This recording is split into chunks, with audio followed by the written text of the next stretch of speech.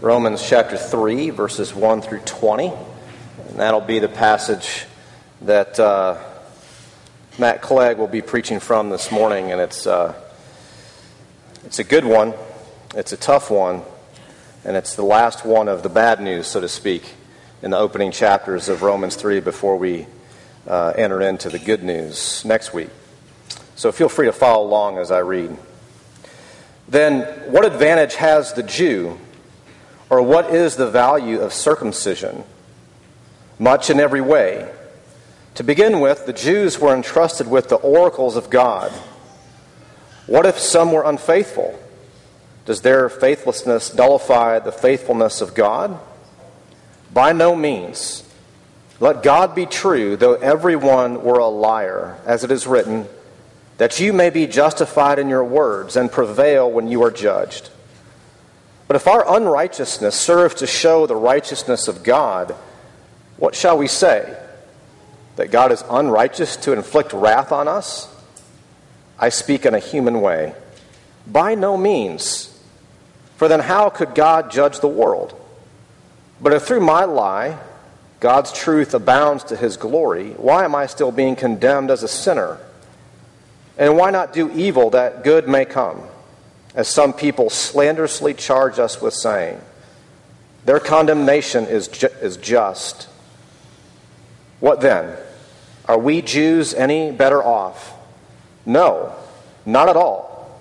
For we have already charged that all, both Jews and Greeks, are under sin. As it is written, none is righteous, no, not one. No one understands. No one seeks for God.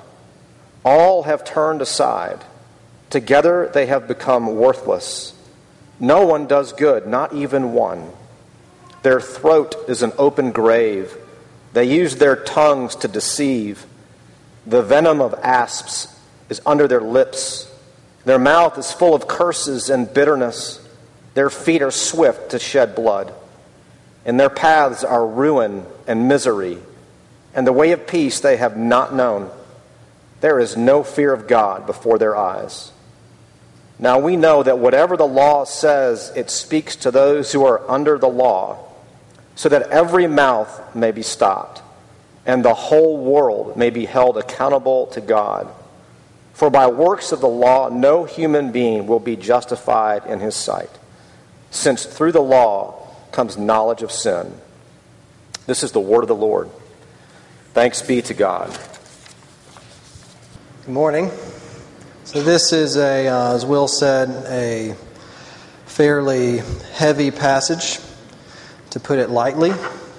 And it is the culmination and the summary of the bad news that we've been driving for in our study of Genesis, the first part of Genesis and first part of Romans, as these books display for us in the first sections a diagnosis of the human condition, who God is and who people are before Him.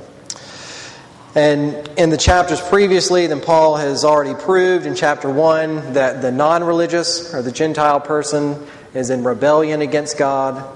But then he incites indignation from the religious person and uses that and turns it around on the Jews, right back at them, the religious people, and proves that they are in rebellion against God's too as they break God's law.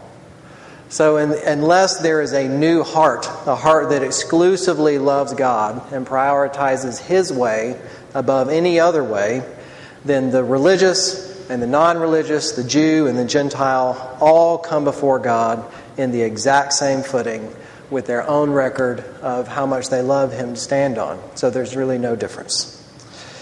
And so this invites this discussion that Paul is going to go on now. So is there really any advantage to being a Jew? Or we would say, is there really an advantage to the religious law and the religious ritual that God has given if we're all the same and we all stand on our own record? And this discussion is going to center on, as we see here in the first couple of verses, the law of God, as these oracles of God. What is their use in the first place? I want to start off with a quick word of prayer that the Spirit would help through this discussion, both for me and for all of us as we listen in our hearts, and then we will undertake it. Dear Father, we just want to come before you and acknowledge my own and our own brokenness and frailty as in an attempt to wrestle with your word that you have given to us as a gift. So I just pray that through your Spirit that He would work, that He would give me words to say, that it would be clear, but for all of us that He would convict and He would lead us all to see Jesus and the beauty that is in Him. I pray this in Jesus' name. Amen. I want to start off with an illustration. You've probably all noticed that things only work well if you use them in the way that they were intended to be used. I like to play the guitar. I've played the guitar for a long time. It started when I was fairly young and was never all that talented, but it was fun. So I played every day and practiced and got better and better and better. But as I watched my idols on TV, I noticed that they all have really nice guitars. And so if you want to be like them, you kind of have to have a really nice guitar. What I really wanted was an American-made Fender Stratocaster and not a Japanese-made instrument. And that is not a slight against Japanese craftsmanship, which is great. But in musical instruments, the off-brand instruments tend to be Japanese-made. So I'm improving. Many Christmases and birthdays go by ending in disappointment. And finally, I'm able to purchase the guitar that I really, really want. An American-made Fender Stratocaster. And in my mind, because I have this thing, I have arrived as a musician. I am a real musician like all of the rest. Now, I also have a brother who's younger than me, and he wasn't that interested in guitar when we were kids, so I was in the room playing, practicing, while he was off doing other things, didn't care. And much, much later, he started to learn to play the guitar too. And annoyingly so, in a very short amount of time, far surpassed my own ability to play the guitar. So I remember after getting this guitar, he came over one day and I was playing it and I was really proud, showing it to him, see, I'm a real guitarist because I have this thing, and I made the mistake of letting him play it. And he played it and the whole thing came alive. And it displayed the talent and the ability that was underneath, because that's what its purpose. So if you haven't noticed, the purpose of a guitar is not to make you look good, but is to play it and for it to display the talent of the one who is playing it more effectively. I missed the purpose of what it was for, and I used what I had as an advantage to make me look good and be a part of the club and to look down on others. And I think if we look into it, there's a parallel with the way that the Jews were using the law of God, the religious people. That they had it, and that they were a chosen people throughout history that God had chosen, though they were insignificant. They are going to be my special people, and I'm going to give them my law, and I'm going to give them the sign of the relationship with the circumcision.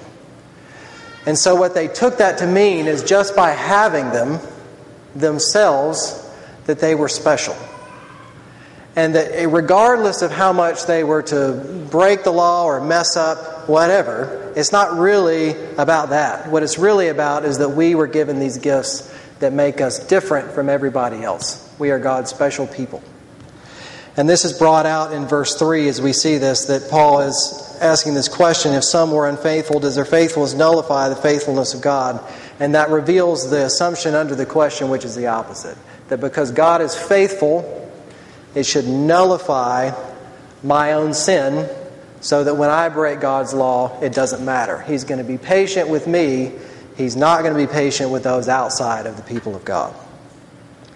And so I think Paul, through all of this, there's some confusing questions as he is meandering, but I think he's making a very simple point, is that he is telling us what is the proper use of God's law.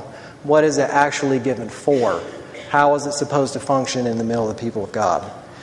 And in order to look like that, as we just follow through this as Paul goes, he's going to explain 3 points. Who are the proper objects of God's law? That's who is it directed towards? Who is it supposed to convict?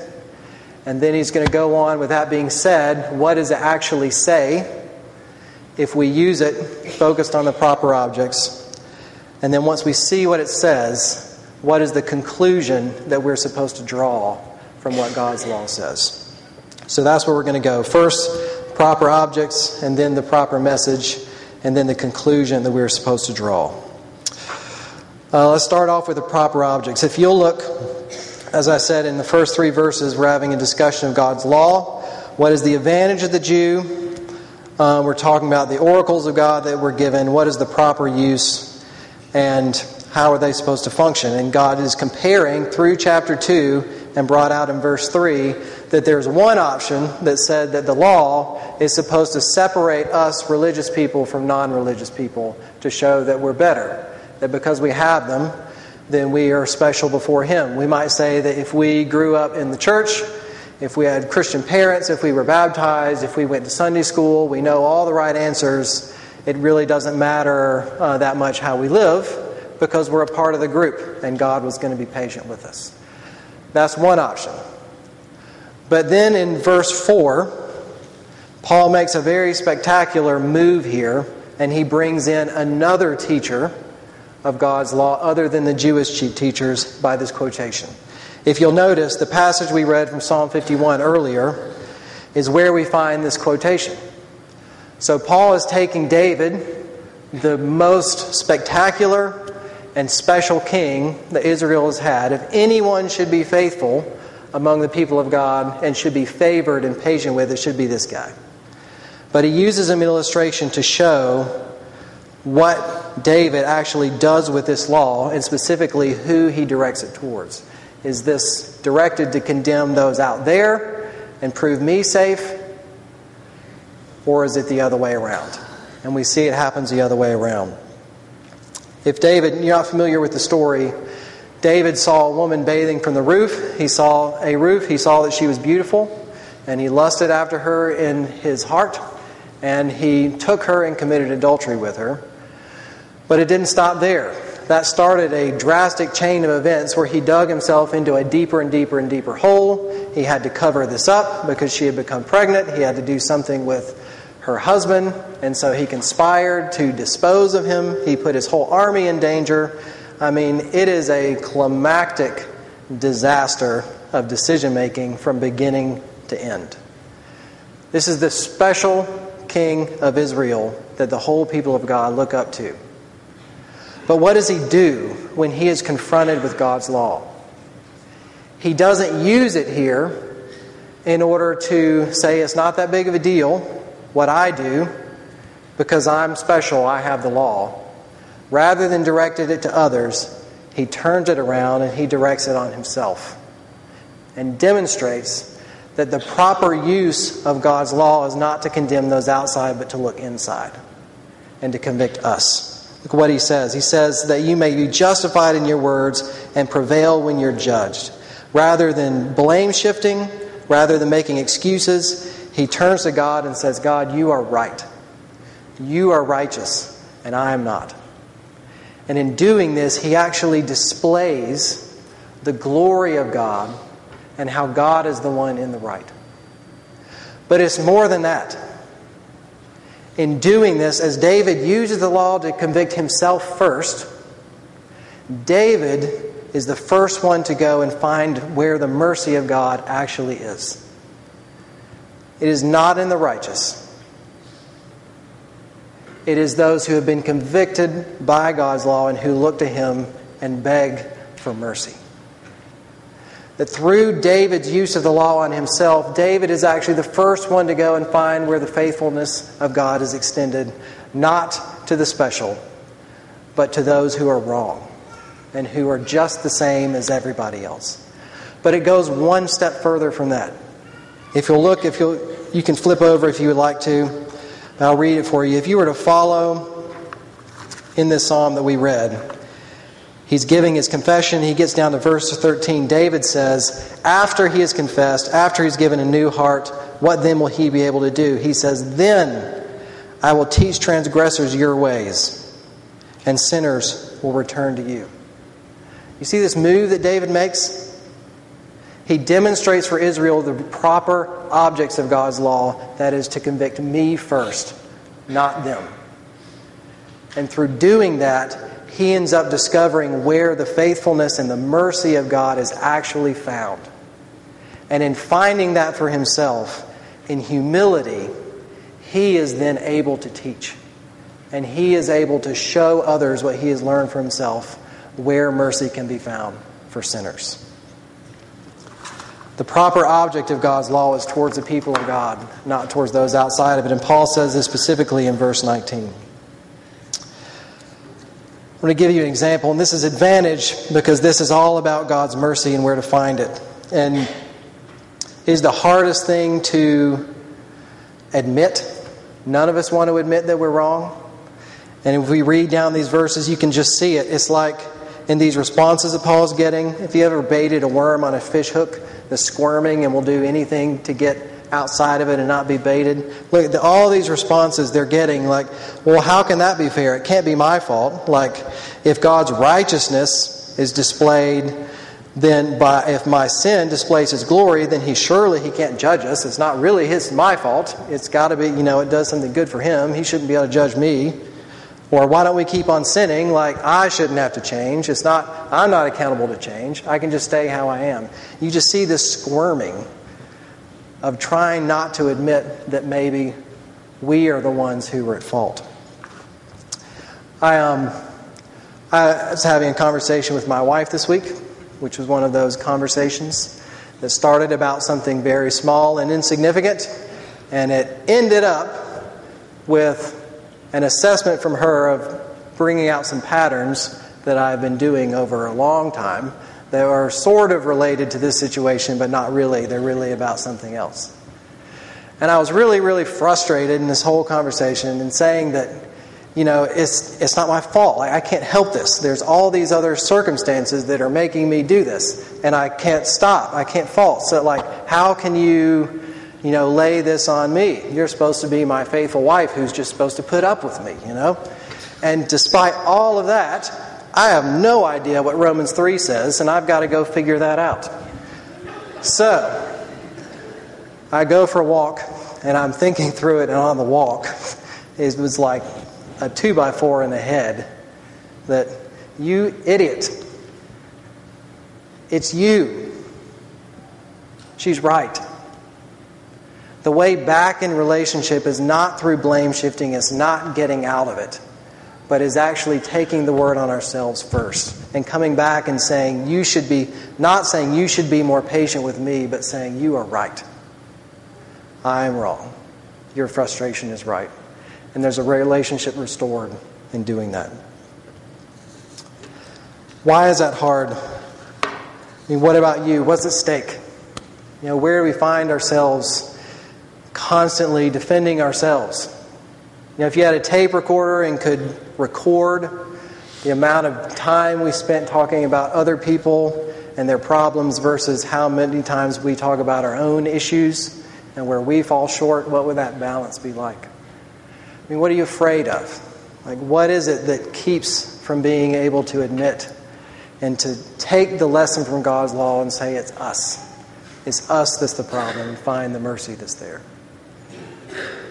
It feels like dying. None of us wants to do it.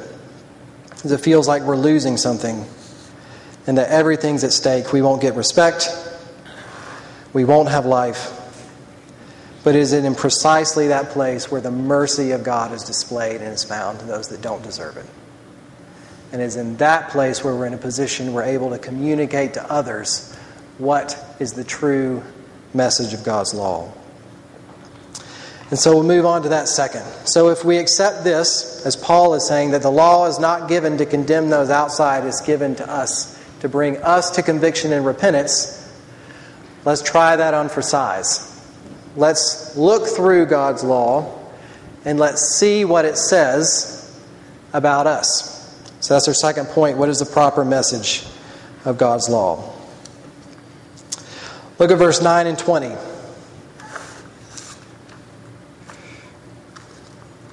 He summarizes and says, what then? So if we put this on for size, are the Jews any better off? And the answer is no. if we take the answer like that based on our own merit, there's really no different. That all Jews and Greeks, religious people, non-religious people, are all under sin. And then he goes on and lists this list of passages throughout the Old Testament to illustrate his point. And this is really, really, really interesting in a lot of ways what he's doing here. First of all, this is all over the Old Testament that he's pulling quotations from. This is about the people of God and the behavior of those inside of the people of God specifically. This is from all different time periods in Israel's history. And we keep seeing these same things over and over and over again. There's no one righteous. No one seeks God with their whole heart over themselves.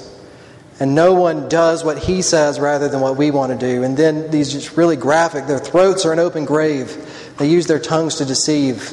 There's venom on their lips.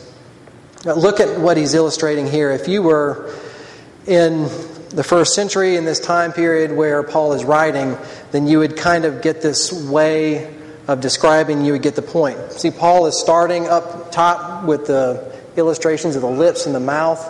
It's like this evil just flowering from inside the person, from the top, outside the mouth and the lips. And then he goes down and references the feet of the person. Their feet are swift to shed blood, and their paths are ruin and misery. And then all the way back up the top, there's no fear of God before their eyes. If this was us, this is a way of illustrating the phrase from top to bottom. Totality. That there is sin from top to bottom. But not only top to bottom, and then back up to the top again. Everywhere. And these are passages in Psalms that are comparing those who take refuge in the Lord versus those who fit these descriptions. And what we find that Paul is arguing in this letter is that we see a lot of sin visibly like this, even in the people of God. But some are more secret, which is sin nonetheless. But the general effect of it is that the ones who have God's law and who have had it throughout the centuries, a clear articulation of what God wants from us, it has made no fundamental difference in the human condition.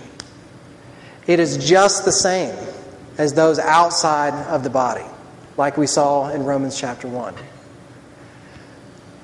It is a harrowing assessment of what it is even like to be a religious person, that the law is not enough. And he's driving to this point that no one will be justified by works of the law. That's the point. The law is not enough to change the human condition. And why is that? Look back in verse 9. He says, "For we have already charged that both Jews and Greeks are under sin." This is not just that there's sin present, that they make mistakes from sometimes, but he's referring to the power of sin. That when human beings rebelled against God, all of a sudden there's a record of debt of ways that we have all broken His law that stand against us that we can't undo. No way we can go back to the past and undo what we've done. But beyond that, there's a severed relationship with God. So that we don't have His life into us anymore, and we continue not to seek Him but to seek ourselves. We want to do whatever we want to do. We want to go our own way. This might not be obvious, but have you ever found yourself put in a stressful situation and see how you change underneath that stress? Like with us, Laura and I have 4 kids. We say all the time, almost every day, I thought I was a really patient person until we had all of these children who are demanding on us all the time. And all of a sudden it's obvious there's a war going on inside of me and us I want to be happy. I don't want to wake up in the middle of the night. I don't want to wipe another nose. Sometimes it's marriage. Sometimes it's a co-worker relationship where it just doesn't work. Any kind of situation of stress, stuff tends to come out. When it really comes down to it, we want what we want at the end of the day. And no amount of instruction, no amount of education, no amount of direction can change the attitude of the human heart. This is the message of what God's law shows us. And he says that in verse 20, right down to the point that through the law comes knowledge of sin, and we can see it. I think this invites us to look at ourselves and to ask, how do we use God's instruction to benefit ourselves rather than to see our own sins? We can look at our pride. Where do we feel superior to other people? Maybe it's ideas. Maybe it's our position in life. Maybe it's our education. Maybe it's the way we drive. I can't stand it when I pull up to a four-way stop sign and we get there at the same time and the person on the right just won't go. They just wait for me to go, but I'm on the left. The rule says that you're supposed to go first if you're on the right. Clearly, I'm a better driver. Like all of these people, they don't know how to drive. I'm more righteous than they are. It's like that kind of thing. We joke in our community group all the time about how to load the dishwasher. What is the correct way to load the dishwasher? But it is so natural to have a sense of superiority over others, which is a way of using the works, our outward performance, as a way to justify ourselves, which the message of God's law is that cannot happen. Flip it around the other way. What are you afraid of people finding out? Where's the shame? What is the thing, if people actually knew this about me, I would be disadvantaged and they would be at a position better than me? It's the exact same thing. It's an attempt to be justified by works of the law so that we get security, we get meaning, and we get purpose by how well we do. But taking this assessment, the message of God's law is that nobody will be justified by works of the law. It's been tried over centuries and centuries, and it has had no effect. But where does that leave us? So that's kind of a downer to think about. This is the end of the bad news I want us to see. And Paul wants us to see the truth about ourselves so that we'll draw a particular conclusion from this. When we see our own sinfulness, how we fall short of God's law, we really have two options. We could turn in despair and say, I can't keep it. I can't be right in God's sight by what I do perfectly 100%. I might as well give up. I might as well do what I want to do. I can't do it. It's not a fair game. Never mind. Thanks for playing. I'm going to go home. That's one option. But Paul wants us to receive a different conclusion here. This is the third point, the conclusion of God's law. What does he want us to draw from this? As he's bringing us to a point of crisis, he's bringing us to the edge of a cliff so that we don't know what to do. The other option is to ask this question: is there another way? If no human being will be justified by the law, is there another way to be right with God? And if we are to flip, and we'll show you, if we were to go one verse further, everything changes. There's a but. Now, the righteousness of God has been manifested apart from the law in Jesus Christ. It was put forward as a propitiation for sin. As Jesus Christ was given as a sacrifice, so that all of the sin in our own hearts, every way we fall short, was given its due justice, not on us, but on Jesus Christ. And He died in our place. So the record of debt, that power of guilt against us, has been washed away and put in the grave with Jesus. But it is more than that. As Jesus has canceled the record of debt, as it was buried in the grave with Jesus, He rose from the dead, defeating death itself, and so that there is new life. That by faith, believing in Him, not from a sense of superiority, but from humility, looking to Him for grace and for mercy, that it is there. That through the Holy Spirit, His heart is given to us so that we can be changed from the inside out. Even though we still sin every day, and this need to continue to return to Him in repentance never changes. It can be done not in a way of despair, but in a way of assurance that Jesus Christ, we are united to Him. I am in Him, He is in me, and He is changing me from the inside out. And what does that do? What does it do for us when we are brought to this crisis? We can see the truth about ourselves, and we are in a position where we can see Jesus and the grace that is given to us in Him. There is total freedom. There is no more shame. There is no more need to perform. There is no more need to despair, even that we're going on a downward trajectory, that our story has been flipped upside down. And we now belong to Him, and He belongs to us.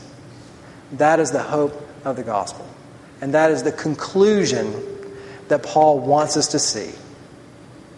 He wants us to see the truth, not so that we will despair, but so that we, in the little moments and in the big moments as we go through our everyday lives, we will stop looking at ourselves and we will look to Him in faith and say, have mercy on me, a sinner. And there are we in a position to proclaim the good news of the gospel to others because we have tasted it for ourselves. That's the true purpose of God's law. It's a hard truth, but it is absolutely what we don't want to hear, but it is absolutely there where there is tremendous freedom. That the things that haunt us and that we feel guilty about and we struggle with are gone forever. Let's pray. Dear Father, again, we thank You that You were good enough to us to speak to us truthfully, even when the news is hard to hear. But thank You especially that You did not leave us in our own sinful state, but that You gave Jesus up for us. That by looking to Him in faith, that we could be free. That we could be free of the condemnation of the law that was poured out on Jesus, and we could be given the righteousness of Jesus. I pray that You would sink that truth into our hearts. All of us need repentance. All of us out of fear or hanging on to things deep in our hearts that we don't want to let go of because we're afraid or we're too prideful. I ask that You would bring conviction and You would bring repentance so that everyone here can taste the life that is in Jesus given for us. I pray this in Jesus' name. Amen.